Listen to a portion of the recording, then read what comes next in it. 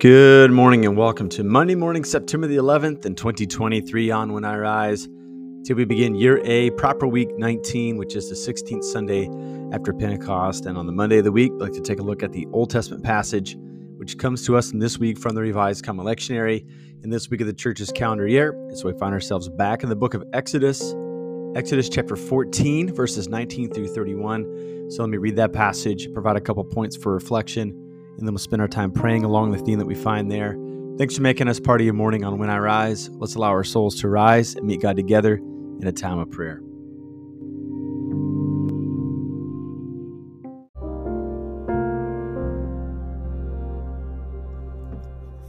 Exodus chapter 14, verses 19 through 31. The angel of God who was going before the camp of Israel moved and went behind them, and the pillar of cloud moved before them and stood behind them. It came between the Egyptian camp and the Israelite camp. It was a dark cloud, and it lit up the night, so that one camp did not come near the other the whole night. Moses stretched out his hand toward the sea, and the Lord drove the sea apart by a strong east wind all night, and he made the sea into dry land, and their water was divided. So the Israelites went through the middle of the sea on dry ground, the water forming a wall for them on their right and on their left. The Egyptians chased them and followed them into the middle of the sea, all the horses of Pharaoh, his chariots, and his horsemen. In the morning watch, the Lord looked down on the Egyptian army through the pillar of fire and cloud, and he threw the Egyptian army into a panic. He jammed the wheels of their chariots so that they had difficulty driving. And the Egyptians said, "Let's flee from Israel, for the Lord fights for them against Egypt." The Lord said to Moses, "Extend your hand toward the sea, so that the waters may flow back on the Egyptians, on their chariots, and on their horsemen." So Moses extended his hand toward the sea, and the sea returned to its normal state when the sun began to rise. Now the Egyptians were fleeing before it, and the Lord overthrew the Egyptians in the middle of the sea. The water returned and covered the chariots and the horsemen and all the army of Pharaoh that was coming after the Israelites into the sea. Not so much as one of them survived.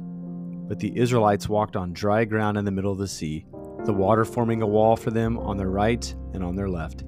So the Lord saved Israel on that day from the power of the Egyptians, and Israel saw the Egyptians dead on the shore of the sea. When Israel saw the great power of the Lord had exercised over the Egyptians, they feared the Lord, and they believed in the Lord and in his servant Moses. This is the word of God for us.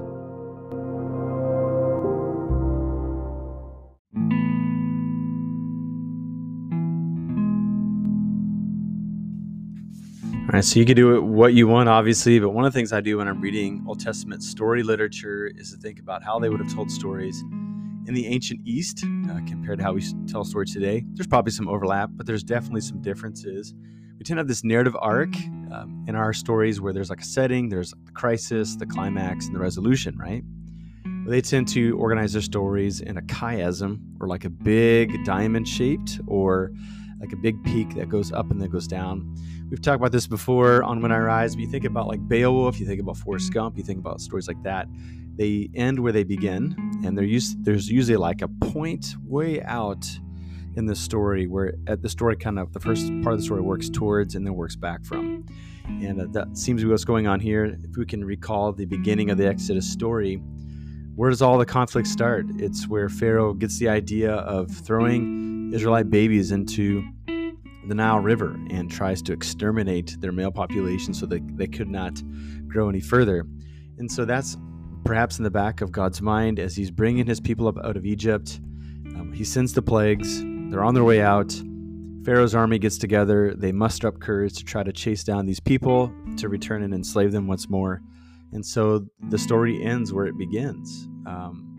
The enemies of God who need to be judged because of their heinous acts against God's people, they receive what they doled out to Israel several years earlier, right? So Moses is probably 80 years old at this time in those sets of 40s. So 80 years ago, a couple generations, and they were plunging babies into the Nile River. And here, 80 years later, God is settling the score so that Israel can go free and they're no longer pursued by their enemies. There's also another element of this I think is important. It's one of these things that we get through the commentary of the scripture text Along the way, the ocean, the sea, was seen as like a place where evil derived from. So we got these monsters that come out of the sea. You got big storms that come up and afflict the seaside communities all there in Palestine. And so here we have the sea not working against Israel, but actually working for Israel because God tames it. And it seems to leverage what we see in Genesis chapter 1. Genesis chapter 1 seems to be, sparring against the Enuma Elish, another Mesopotamian origin story that talks about their god Marduk trying to create order from chaos as the gods were in a chaos fight against one another. And Genesis 1:1 starts with this void in the deep and the spirit hovering over the waters. The word in Hebrew is tohu vabohu, which could also be this word for chaos. And so Genesis 1 starts with chaos and it brings to order. The way that Old Testament scholar Pete Enns says, you can name Genesis chapter 1, chaos has a very bad week, right? And so God takes something that's chaotic and brings it to order. I sense that may be an element going on here. The people of Israel, they're harassed and helpless. In Egypt, God sends a deliverer who has to deal with his own stuff, Moses. And as God uses this imperfect mouthpiece Moses, God brings out his people, and their slate is clear because their very enemies receive the same doom that they doled out against God's people in the beginning of the story. And so what can we say? I mean, we could talk a lot about what technically was this body of water. There's a good chance it wasn't the Red Sea like we have on our maps, but the Sea of Reeds, which is closer to the Hebrew language. It's probably more fresh water than it was salt water because reeds don't grow in salt water. And so there's all these things that Old Testament scholars spar with. It's not a consolation to say the Sea of Reeds. This is obviously a theophany, a time where God shows his power against the natural order of things in the earth, holding back the waters, making them into walls so that the people of God can walk on dry ground. And so God saves his people and he delivers them. And notice that results. There's justice against God's enemies. And then there's this belief, there's this awe and reverence among God's people. And that might be a good rubric for how can we discern if God is moving in the world today. I think we could see whenever injustice is toppled over, that God is a part of that, either directly or indirectly in the midst of all that. And then if God's people are led to awe and wonder and to belief, then God is at work as well. And so we don't find ourselves in a similar situation. I think those who try to conjure up the themes from this story are probably exaggerating how we might need God to intervene in such a way.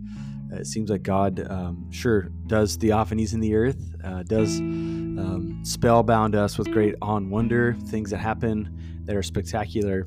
I think God also tries to train our minds to see the wonder and the beauty in the common things too. He's no less present and near to us in those things than in a moment of theophany. And that's taken me a long time to get there. I think I probably always believed that cognitively. But I think early in the faith, I wanted to see God do demonstrative things. And would I love to see God do that? Absolutely.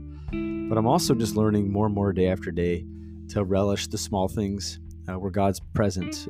Just like at the beginning of the story where the burning bush speaks to Moses and God rescues Moses from a life of boredom and just circling around a mountain chasing sheep. And now he's in the middle of the greatest geopolitical struggle of his time. And he's able to turn this people of God who were enslaved, who were wondering if God would ever deliver them. He's able to steer them towards faithfulness and ultimately point them towards their promised land. So with those things in mind, let's spend some time praying to our God this morning.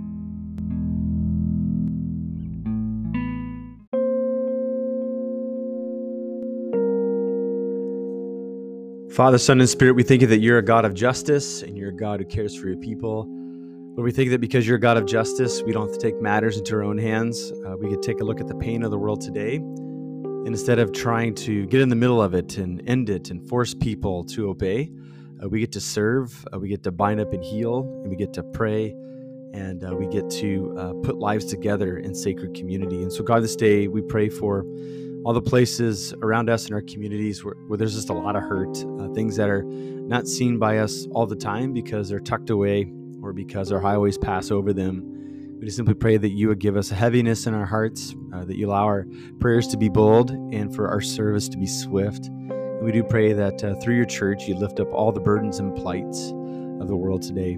God, we particularly pray for war-torn communities in the continent of Africa. We pray for war-torn communities in Eastern Europe, in the places in Ukraine, and folks like that, where they are looking for answers. They've looked for answers for several months, and answers don't seem to be coming swiftly. We just simply pray that you be the God of justice, and that you would cause evil plans to shatter, that you'd bind up the brokenhearted, and you would set the captives free today. We ask all these things in Jesus' name. Amen.